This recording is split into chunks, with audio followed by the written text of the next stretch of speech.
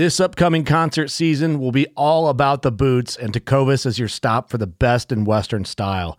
Tecovas has seasonal and limited edition offerings this spring and summer, including men's and women's boots, apparel, hats, bags, and more. All Tecovas boots are made by hand in a time-honored tradition with timeless styles that are always on trend. And Tecovas has first wear comfort with little to no break-in period. It's hard to find this level of comfort paired with this level of style. Stop by your local Tecovas store, have a complimentary drink or two, that's WCB style, and shop new styles. The smell of fresh leather and friendly staff are at your service. Many stores even have leather custom branding to make your boots truly personalized. And with regular live music and events, there's no in-store experience like it. If you can't make it into a store, just visit tecovas.com. That's TECOVAS.com. They offer free shipping on all boots, as well as free returns and exchanges, and ship right to your door. Go to tecovas.com and find your new favorite pair of boots today. Fishing like a local isn't just about catching fish. It's about connecting with the environment and the people who call it home. It's about hearing the stories and traditions that have been passed down for generations and sharing unforgettable moments with the people you meet along the way. Fishing like a local is having an experience that stays with you forever. And with Fishing Booker, you can experience it too, no matter where you are. Discover your next adventure on Fishing Booker. So this is going to be a challenging podcast for those of you that struggle with accents. As you can tell, I'm sick, so my accent is particularly strong. And I happen to be talking today with Ian Berry, a former veteran, a former forester, a former gamekeeper, currently working for Secure Forests and doing all sorts of other things with the Country Food Trust out of the United Kingdom. So he has a very strong British accent. And it happened to coincide that this podcast happens whilst he's having a beautiful stroll in the countryside of the UK. So you hear tractors and dogs and obviously Ian. And Ian's a phenomenal individual, highly recommended to talk to him by a good friend of Blood Origins, Ryan Hollingsworth. And I really enjoyed this short conversation that led down a couple of cool little rabbit holes with Ian. And again, it's probably not the last time I chat to Ian. It's almost a first foray into the whole UK venison scene that I think has remarkable benefits and consequences for the food system in the UK, and we should be shouting from the rooftops in terms of what they do there. So, without further ado, Ian Berry.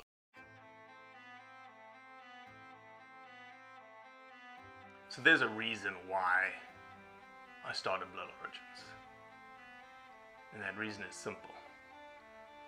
Is that I wanted to convey the truth about hunting. It brings awareness to non-hunters that it's more than just killing animals. How do I start it? Brittany. My name is... Does my hair look okay? It's fantastic. My name is Mike Axelrod. Start again. Yeah, I hated it too. Braxton, you said something in the car to me. You said that you were living on borrowed time. There's a perception around who hunters are, what we're supposed to be, and a feminist that works for a non-profit that is a hunter that has only eaten wild game for the last 20 years is likely not the thing that people think about when it comes to a hunter.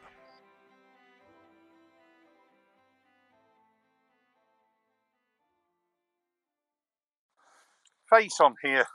Oh, don't worry. Yeah. I don't look very good in the morning. It's 5:15 in the morning. I got coffee. My nose is running. Same here. And- here. We've got alpacas, look. You are... I will say this is the first time we have ever done a podcast out of the UK with someone that is moseying through the beautiful countryside of the United Kingdom, Ian Berry. Yeah, this is Mount Edgecombe House, and it's a country estate in Cornwall. I had the privilege of working here for 28 years. And what did you do there for 28 years, I started off as a forester, then the head ranger, and then for the last 15 years as the manager of it. So, that's it's a stunning place. It's right overlooking Plymouth Sound and the English Channel. And it has deer on it? Yes, Ian? yeah, fallow deer. The fallow deer are now wild. They're not parked anymore. During World War II, they got out, but they have their origins in 1515, when one Piers Edgecombe, who owned this land, was given a licence by Henry VIII. So it's called Mount Edgecombe for a reason, Robbie, and that's Is why that- that's Are why there I'm any huffing native- and puffing a little bit. I've just walked up from sea level up the hill. Come on, Ian, listen. We all know that England doesn't have any hills or mountains. You probably just went up like 60, 80 feet, right? Come on now.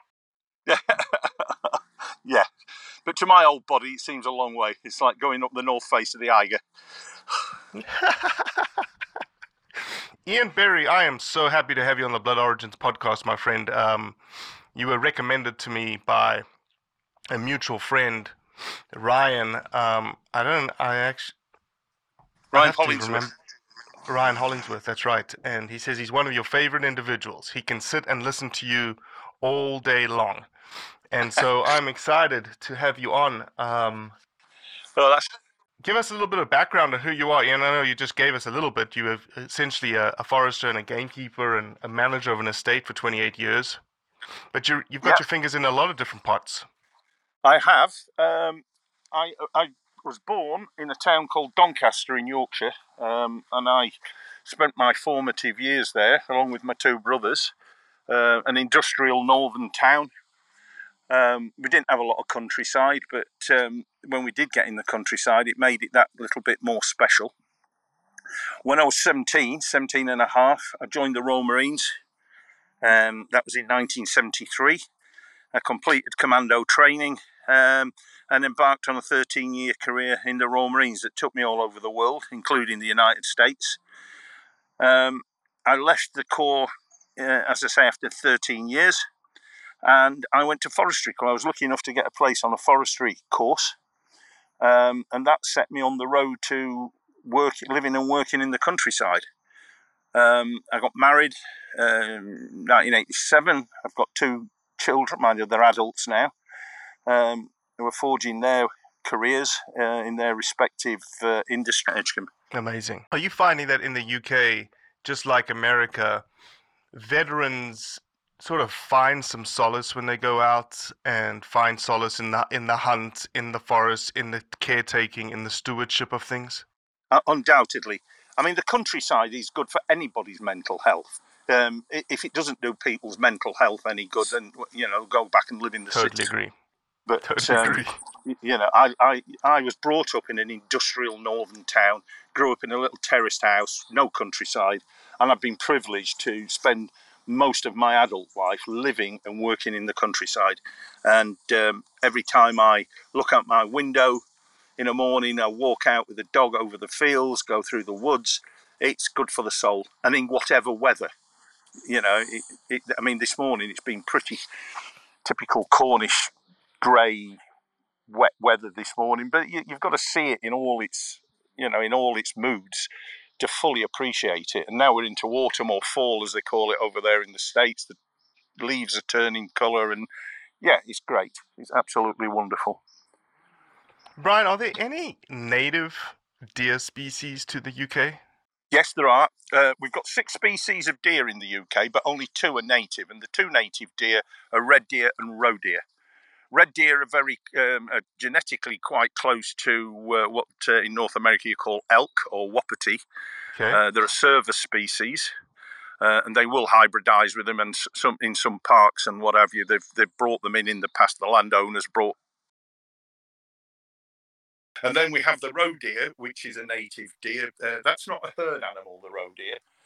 It was virtually extinct in England up until the middle of the 19th century, and it was confined largely to Scotland, northern England.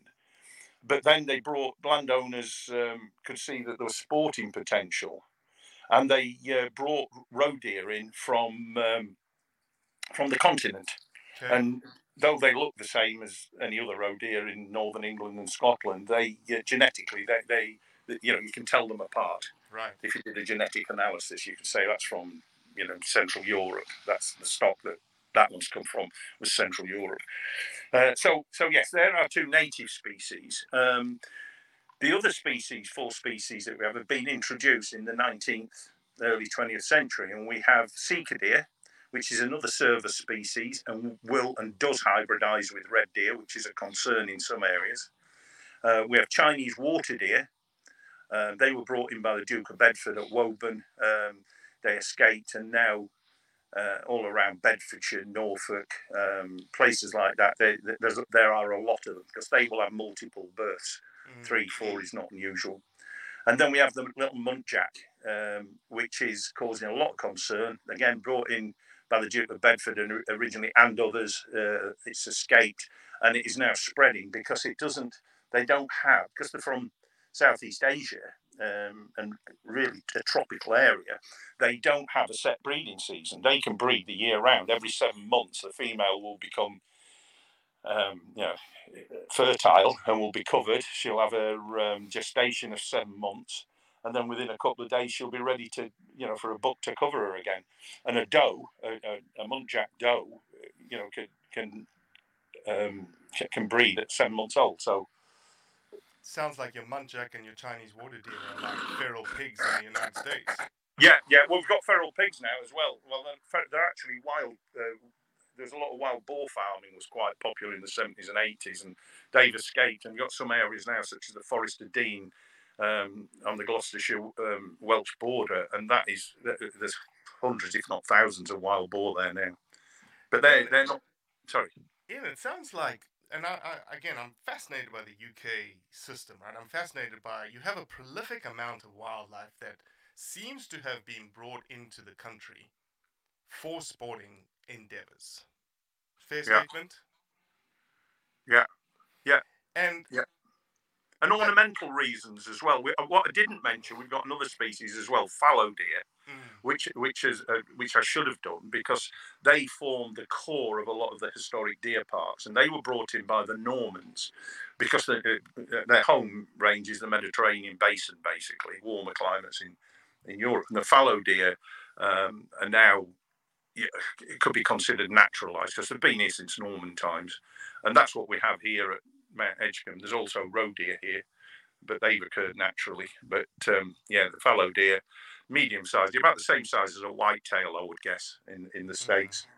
And there are a lot of them. They say now we've got more deer in the UK than in Tudor times, Middle Ages, 1,000 years ago. How does that, and really this is maybe the rabbit hole that I want to run down, because you've got a dilemma in that you've got, as you just mentioned, you've got deer population in the UK that is probably at its highest population density ever. Yeah. But hunting is waning in England, and it's waning on multiple fronts. One, you obviously have a very radical anti-hunting establishment in the UK. But two, it seems like the other thing that you battle is that hunting is for the quote-unquote rich, right? That it's not for the common man, the blue-collared individual. Give us a little bit of sense about that, Ian.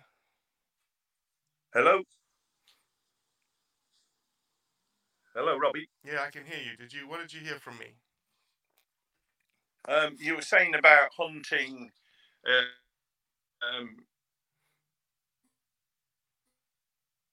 I think you're losing signal. Are you walking around? Climbing, I think you said. Yeah, I think you're breaking up pretty bad right now. Did you move from where you were? Hello.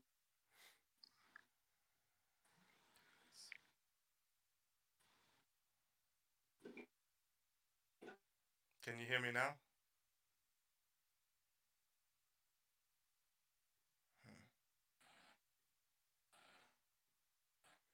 Dang, we must have lost signal. Hello.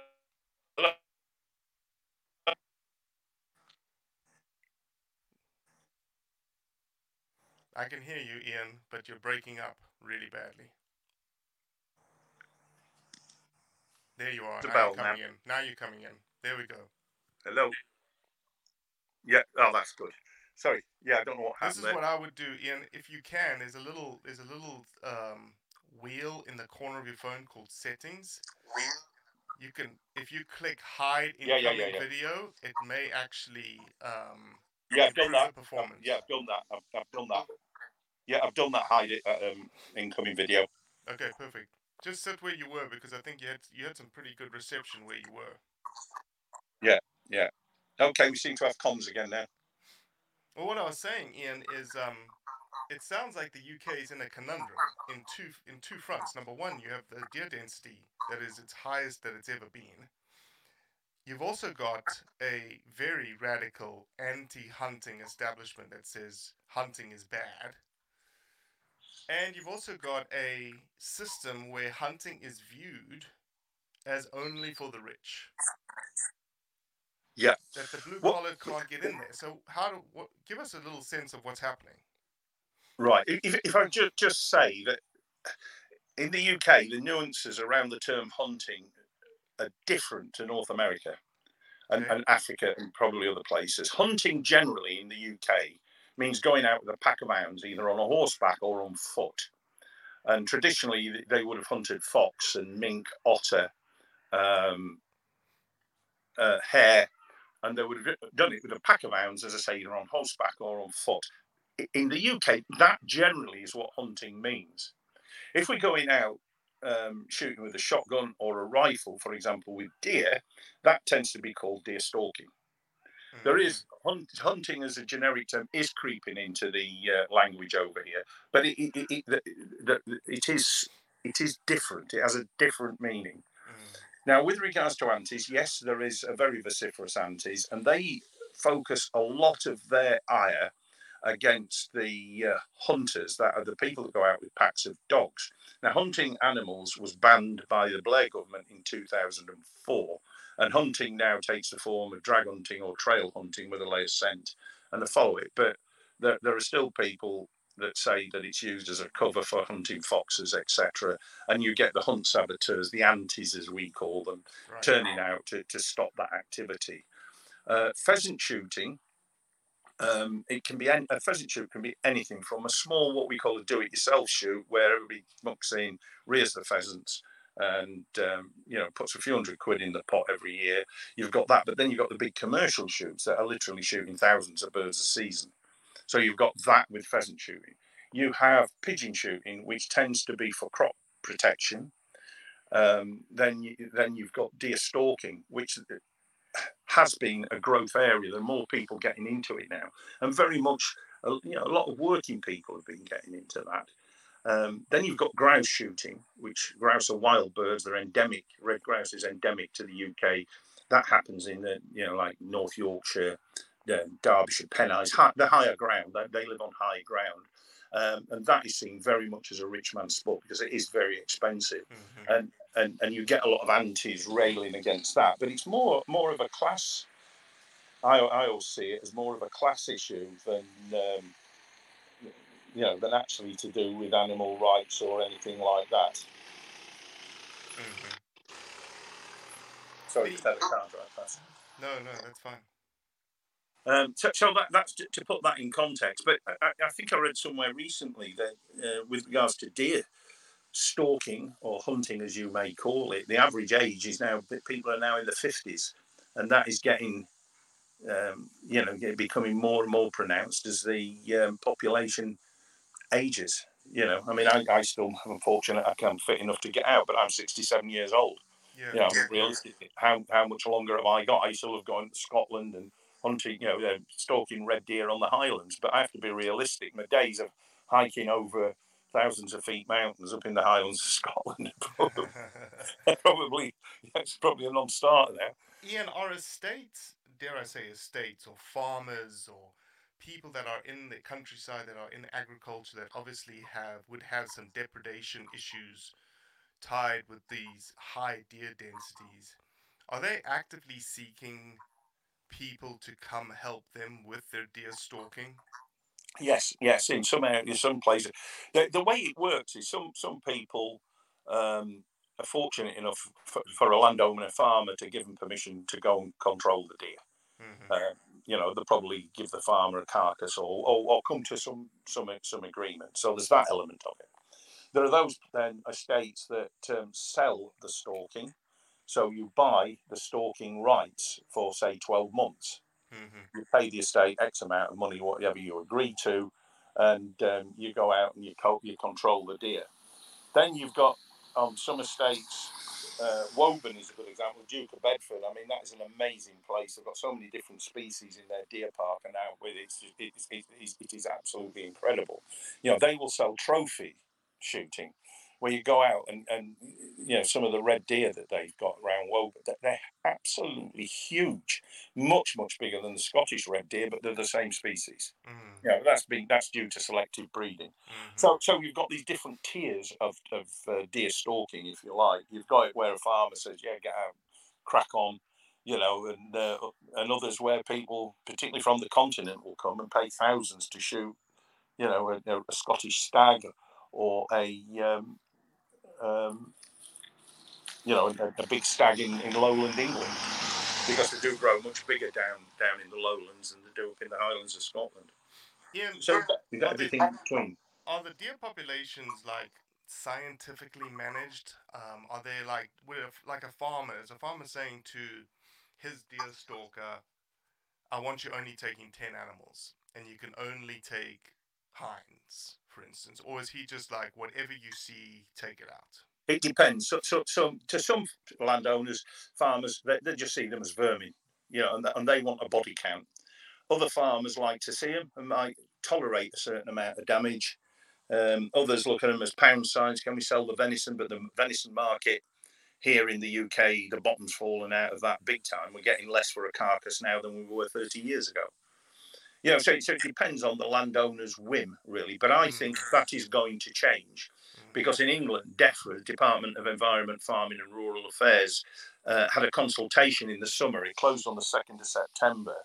And it's about, because they want to meet all these targets of tree planting, etc., they realise that they've got to do something about the deer population. So they had a consultation, which I have to say I did take part in, but it was a very weak consultation.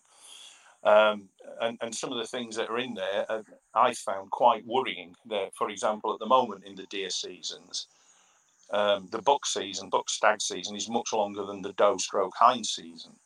And what they're saying is that they're going to leave the hind season as it is, but have open season on the buck, so you can shoot them any time of the year. Well, to control a population, you've got to concentrate on the females, the hinds and does. Exactly.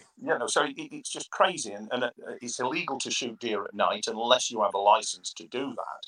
And they're on about lifting that. Well, it'll become like the Wild West if we're not careful. Oh, hell yeah. Yeah, it really will. I commented on it. We'll have to see what comes of it, because wild deer in Britain don't actually belong to anybody. They only belong to somebody when they're dead. So if, for example, that's a very good point.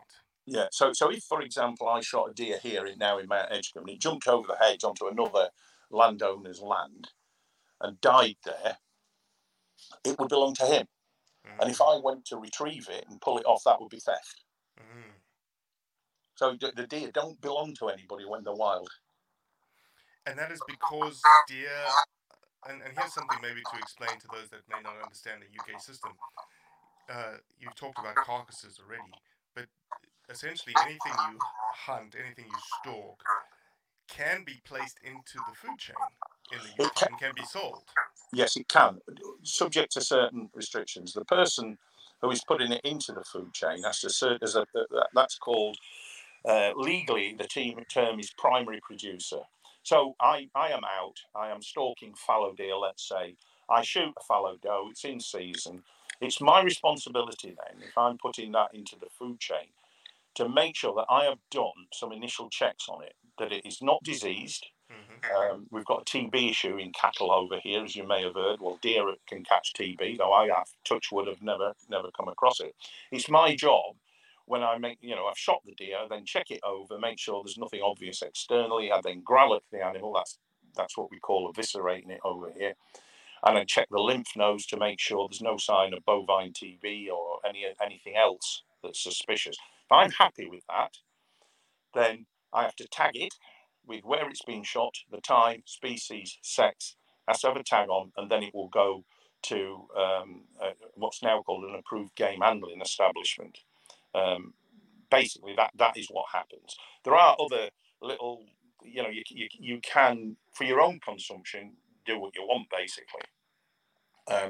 And you can also, if you get your kitchen or premises passed as a food premises, you can then sort of cut it up and sell it yourself into the food chain.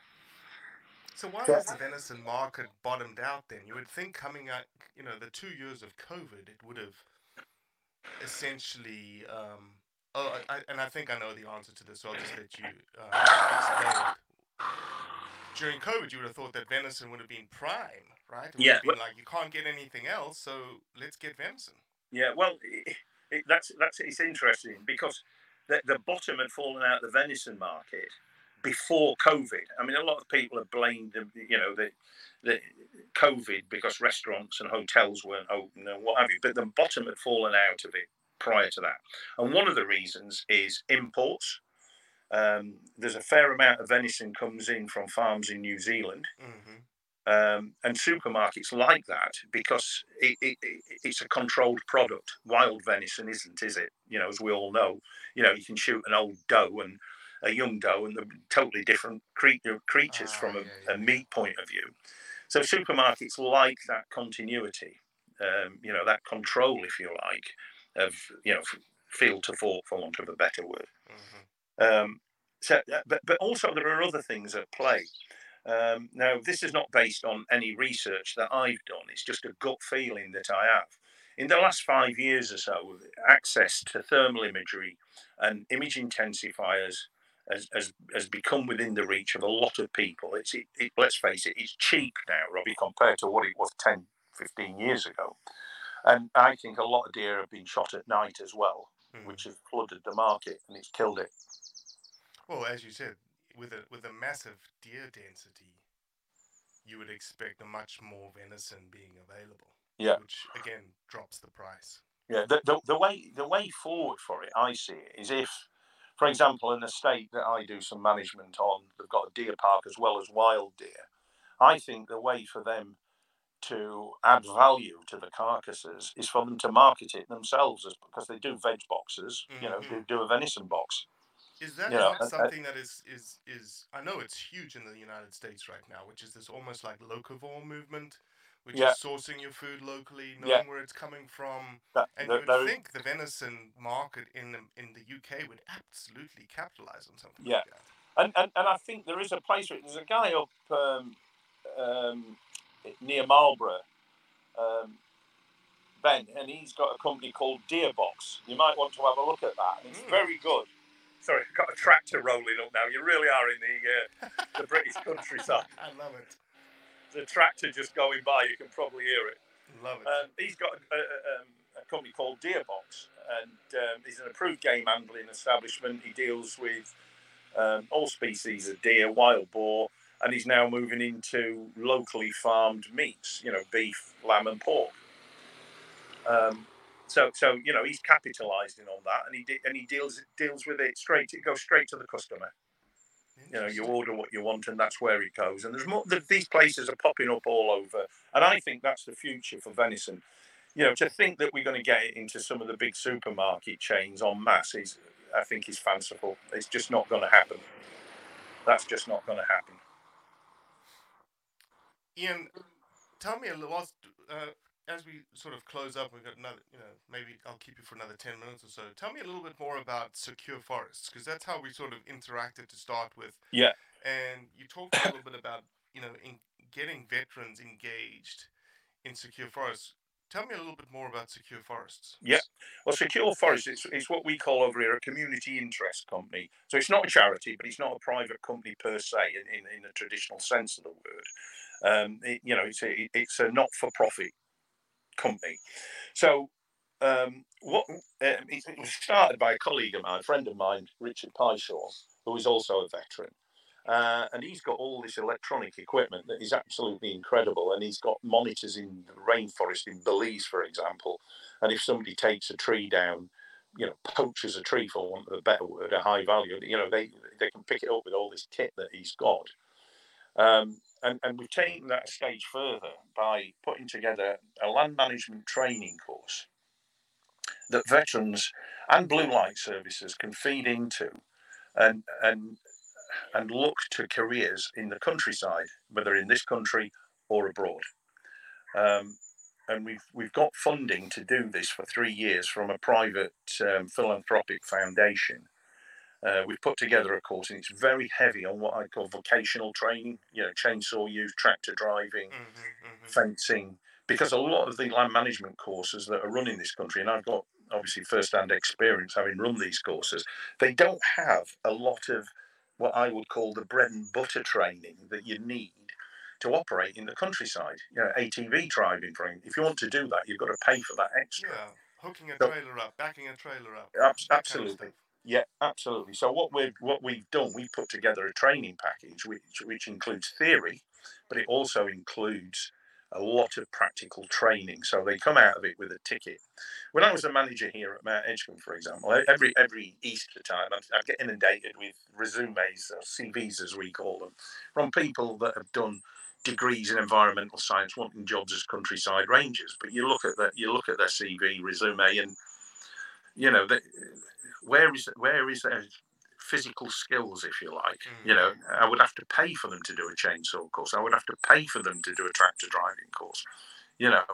I wanted people to come with that experience and those qualifications, and that's what we're seeking to achieve with these courses for the veterans. So in a nutshell, that is where we're at. Secure Forest. You're not just operating. Secure Forest isn't just operating in the UK, as I understand it. No. They're operating. I've never been in.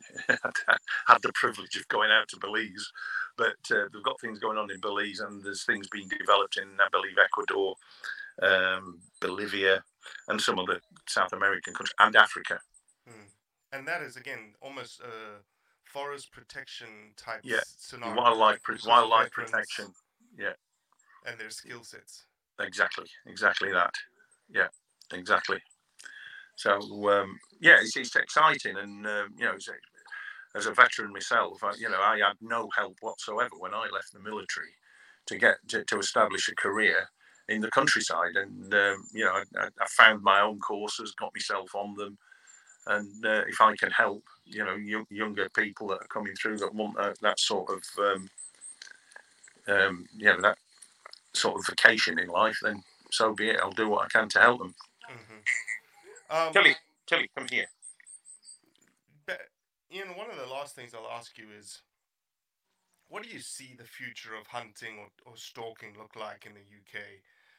We almost connected on something that I posted about the Country Food Alliance and the Country Food Trust. The Country Food Trust. Sorry, I keep mixing those up. The Country Food Trust, and the amount of benefit that is generated because of deer stalking and deer and hunting, and the amount of food delivered to people that have less means than most, and that's right, community kitchens and whatnot. And to me, that's something we should be shouting from the rooftops about. Yeah, absolutely. The Country Food Trust does have some quite high-profile patrons in the UK, which is great, and it's going from strength to strength. One of the reasons it was set up is that food banks were saying that one thing that they didn't really have was high quality protein. They couldn't handle fresh frozen meat, fish, or anything like that. So some far-sighted people set up the Country Food Trust and developed these meals made from game, venison, pheasant, partridge, and packed them in what are called retort pouches. It's a bit like MREs, I suppose, but like dehydrated meals. Yeah, but it's not dehydrated. It is literally it is a casserole, a curry, meatballs. Okay. It's not dehydrated, and the magic of it is it's ambient, so it doesn't need to be refrigerated, and it has a shelf life of a year. So a food bank could order from the trust free of charge, say 2,000 meals, and keep them on the shelf and just hand them out, and out they go. and they're very well received, and they're very good quality as well. As you can imagine, it's all wild food. It's incredible. Ian, how does something like that help the future of hunting and stalking? I think game meat, whether it's venison, pheasant, has always been seen as something that posh people eat, which we all know is nonsense. But this is raising its profile. It's more accessible. And I have to say, even the supermarkets now are selling game at a reasonable price. And that's great. In fact, last year the Eat Game Awards, I think it was, the prize for the best large supplier, believe it or not, went to Aldi, which I believe you have in North America. Wow. And they did last Christmas these amazing game boxes for about £30, and there's a dressed pheasant in there, dressed partridge, pheasant breast, all manner of things. What a brilliant thing, to raise that. That understanding that there is this meat out there. We're all being told we're eating too much red meat, for health reasons, and it's damaging the planet and everything else. Well, you've got this stuff there, the venison, the pheasant, the partridge. Let's use it. Not everybody's going to eat it, and some people probably object to it on moral grounds. Well, fine. When you've got a full stomach, you can afford to do that. Exactly. When you're hungry, that's a different ball game. Ian, are you optimistic about I've the got to be future optimistic for stalking and hunting? Yeah, I've got to be optimistic. I have to be optimistic. Otherwise, I wouldn't get out of bed in the morning. 100%. One of the other issues that we've got at the moment is the firearms licensing. It's in a mess over here, absolute mess. And we had that shocking shooting, if you recall, last year, just over in Plymouth, literally less than a mile as the crow flies from where I'm sitting now. And it's just in a mess. Each police area issue firearm certificates. So for me, it's Devon and Cornwall. Some of them do it very efficiently. Some of them do it appallingly. It's something it needs a good shake up. But we shouldn't be punished for it. Because that's what's happened. When we've had these unfortunate mass shootings over the years, such as Hungerford, Dunblane, the one in Plymouth. There's been a couple of others, legally held firearms.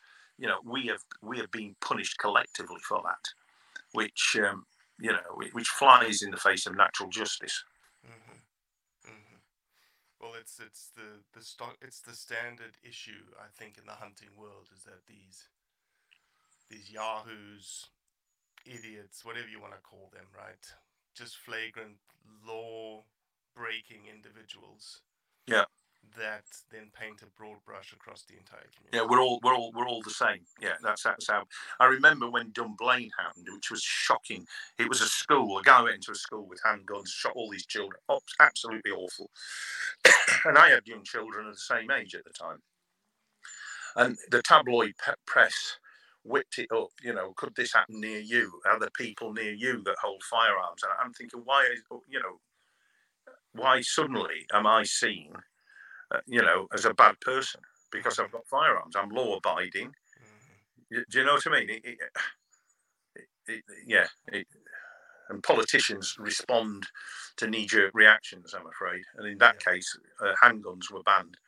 And when they did the inquiry over it, that wasn't a recommendation, but they banned handguns anyway. So only now, under exceptional circumstances, can you have a handgun in this country. I've never had a need to have one, but right. I'm not looking forward to my next certificate renewal. I'm sure I'll. But there we go. Well, Ian, I very much appreciate you taking a time out of your day, sitting right now on a bench in the magnificent English countryside, taking your dog for a walk. And I really appreciate the connection, my friend. I hope we get to do it again. Yeah, that'd be great. When does this go out? Or has it gone out live? No, it's not going out live. Thank God for that. It'll go out probably next couple of weeks. It'll go out maybe sometime in November, probably. Okay. Yeah, please let us know when it's coming out. I'd love to hear it. And if you're ever in the UK, Robbie, come on down here to Cornwall. I'll take you out. For sure. No, for sure. And I'd love to. I think there's a lot more that we can do. And please tell the people that you engage with at the Country Food Trust that we're big fans of who they are. We're big fans of what they do. And we want to shout from the rooftops around the world of what a great job they're doing. So anything we can do in that regard to help them and their story, we want to do it. Yeah, that's great, Robbie. Brilliant. Thank you, Ian. Okay, good talking to you. Have a good weekend. Yes, sir. I look forward to listening to this. Cheers, mate. Cheers. Well, that's it for today. I appreciate you listening, as always. Leave a review, share it with your friends, and most importantly, do what's right to convey the truth around hunting.